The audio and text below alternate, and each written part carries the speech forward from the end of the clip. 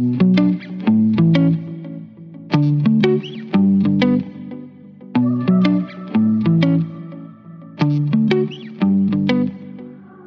and welcome to Dating, Marriage, and Divorce Conversations, where we analyze, navigate, and troubleshoot all stages of your romantic life. I'm your host, Igor Meistelman, a divorce attorney turned relationship coach. Hello, everybody. Welcome back to the show. Today's topic is not going to be easy. This is vulnerable, scary, and at the same time something that is just an incessant problem. In my office, I interact with this issue over and over and over again. And so I've decided to dedicate a whole episode just to explore this issue and really bring into focus for people, especially spouses, partners in committed relationships, because the more you can understand how this single issue plagues the relationship, the more great work can be done in healing the relationship, improving the relationship, and ultimately also healing and improving ourselves. And the topic that I'm referring to is self-esteem. Now, self-esteem is for sure a phrase that has been so overused that it's almost diluted in any significance and in any value. And yet, it is something that is so prevalent in the relational dynamics, especially in relational dynamics. And I want to start by saying that I think part of the reason why that is the case, why it is so prevalent in relational dynamics, is because our sense of self, how much we value ourselves, how important do we feel we are, our own significance, doesn't really enter the scene until we start interacting with others. You see, what happens is when we're young and we are dealt with as recipients, beneficiaries of goodness, of kindness, of love that we receive. Hopefully that was our experiences with relatively minimal adverse childhood experiences. So there could just be an impression or a feeling left that, oh, I'm doing really well. The world around me cares about me, cherishes me, sees significance to me. And it's really not until we enter high school and post-high school years, and especially once we enter committed relationships, that our concept of ourself, in particular of our self-esteem, quickly begins to be tested. Because after all, what am I supposed to think about myself when my spouse tells me you're a loser?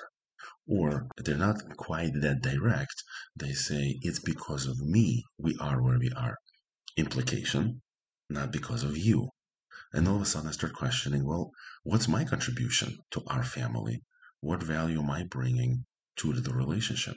After all, I'm constantly being on the receiving end of messages from somebody I thought who loved me, cherished me, respects me, and yet I've been on the receiving end of messages in which I am told or I'm asked to believe I'm actually not so significant, I'm not so important, my contribution is relatively minimal, what I bring to the table is not all that important. And then enters the scene questions, many questions. What does all this mean? How do I now think about myself? And it's very easy in those moments to begin to question. And that's why I want to introduce us to a first definition that very much was inspired by somebody named Pia Melody, who's done tremendous amount of wonderful work in the realm of codependency and self-esteem as a general matter. And she says something along the following lines. Self-esteem is really about a unconditional, positive regard for oneself. Now, let's really carefully unpack those words. Unconditional, positive regard for oneself. The reason it has to be almost like encapsulated with unconditional, that phrase, because it is so important that one, at some point, one way or the other, one comes to terms with the fact that the only way to build a healthy, strong presence within and without is by first establishing that I carry a certain value that is simply unconditional. There is no way that I will be tainted, harmed, belittled, reduced in significance by the words of another human being, by the actions of another human being. And here's what's even more important. My own actions. When I told a friend that I'll meet them at 5 and I showed up at 5:30, it is not a reflection of my significance in the ultimate sense of things. It's a reflection of an action, such as laziness or inability to track time well. And therefore, maybe I need to work on being prompt, being polite, being timely. But that's very different than, is this me? And being able to make that separation between my actions and my essence becomes crucial because we live in a world where we're very much defined by our actions.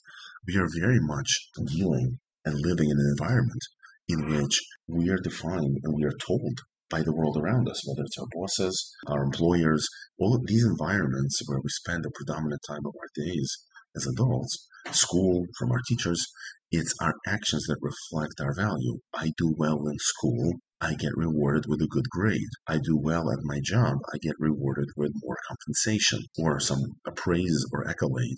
Praise or accolade that I'll receive at my work. And the problem is that these interactions with the world around us create a false narrative that my value is defined only through what I receive as an output of my actions. And it's so easy in those settings to forget that who I really am is not my actions or my shortcomings, the actions that I have not done, that I should have done.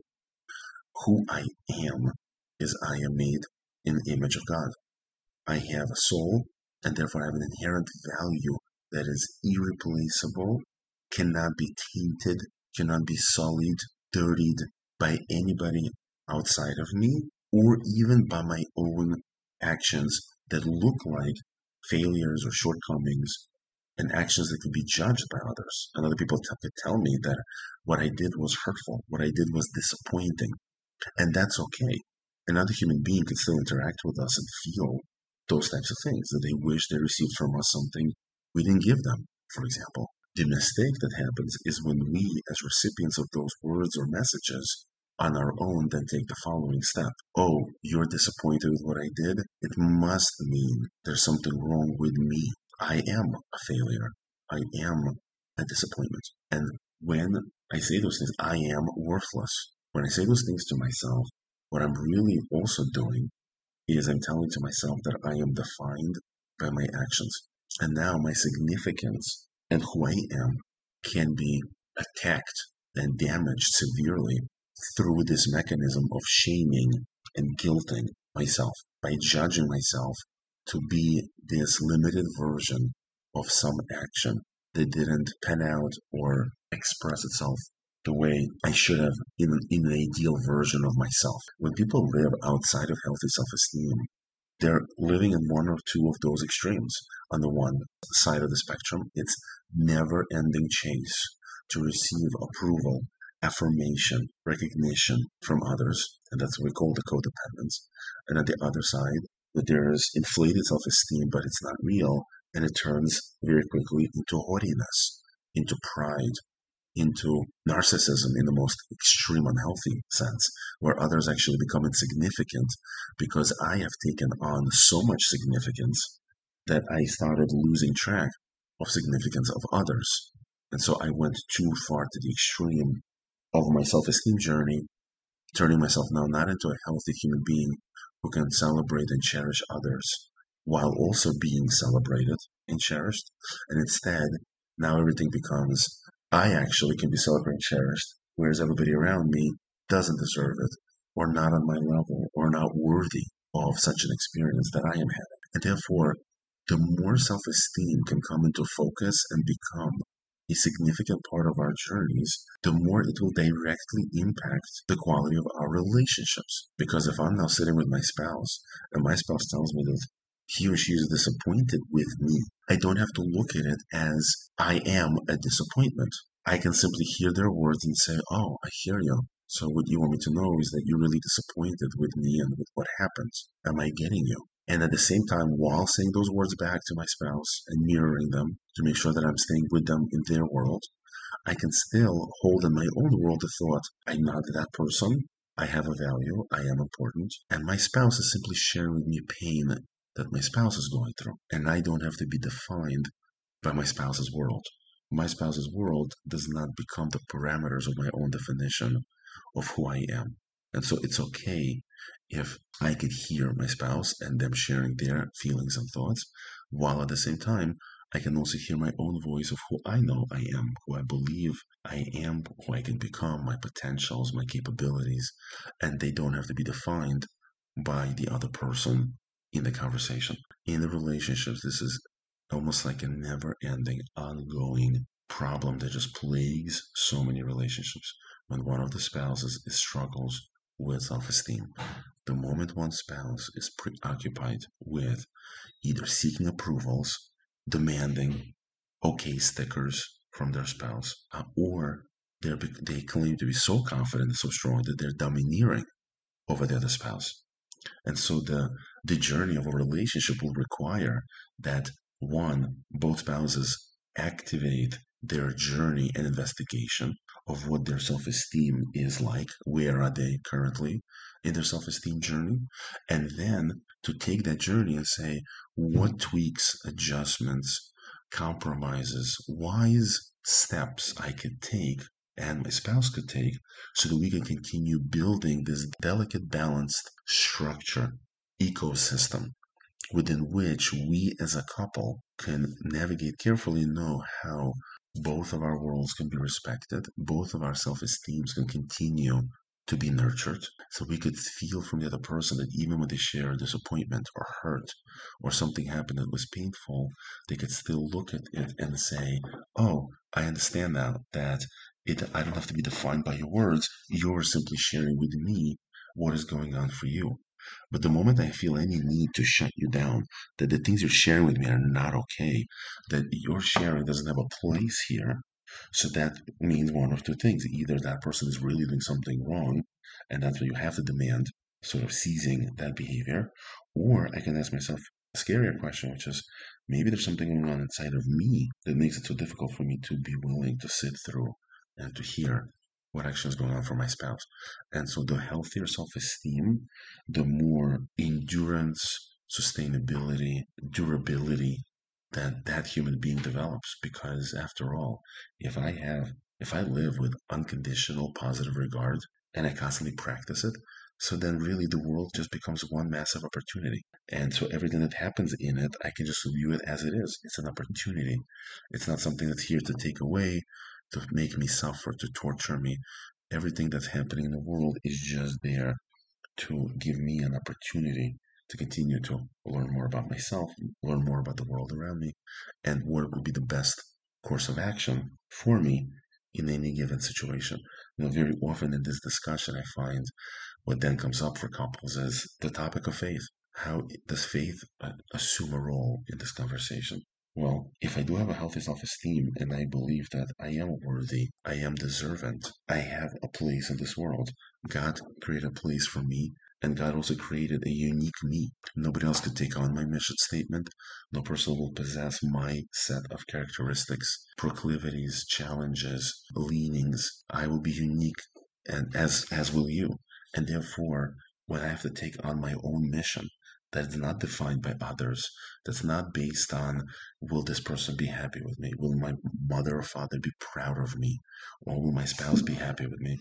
Will my spouse be disappointed? That process of recognizing and engaging the world only through that unique lens of me, of my self esteem, the more I can disconnect and disengage from the tensions and struggles that plague a relational journey.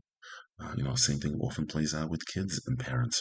Right? We get so quickly frustrated, disappointed, or upset with the kids, and very rarely do people pause and say, "Wait a second, maybe the only reason that I'm experiencing this level of tension is really because there's also something else going on for me, and therefore it's not that my child has created my entire reality.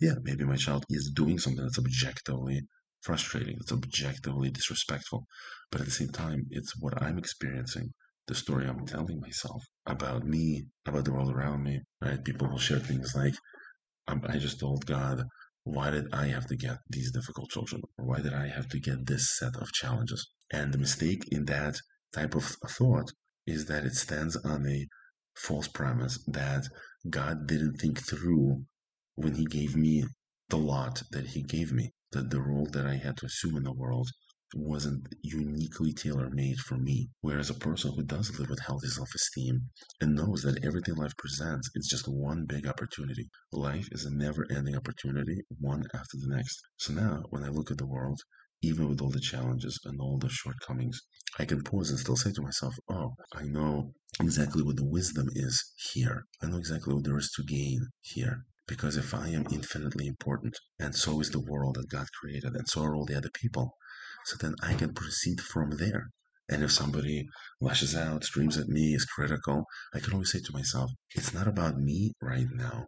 It's about the other person. That person is simply just trying to share something that they're experiencing, even if that experience is painful or hard to deal with. And so the more that there's effort put in to come to that really, really hyper focused self awareness state where I could see, oh, really, a lot of this is coming from low self esteem.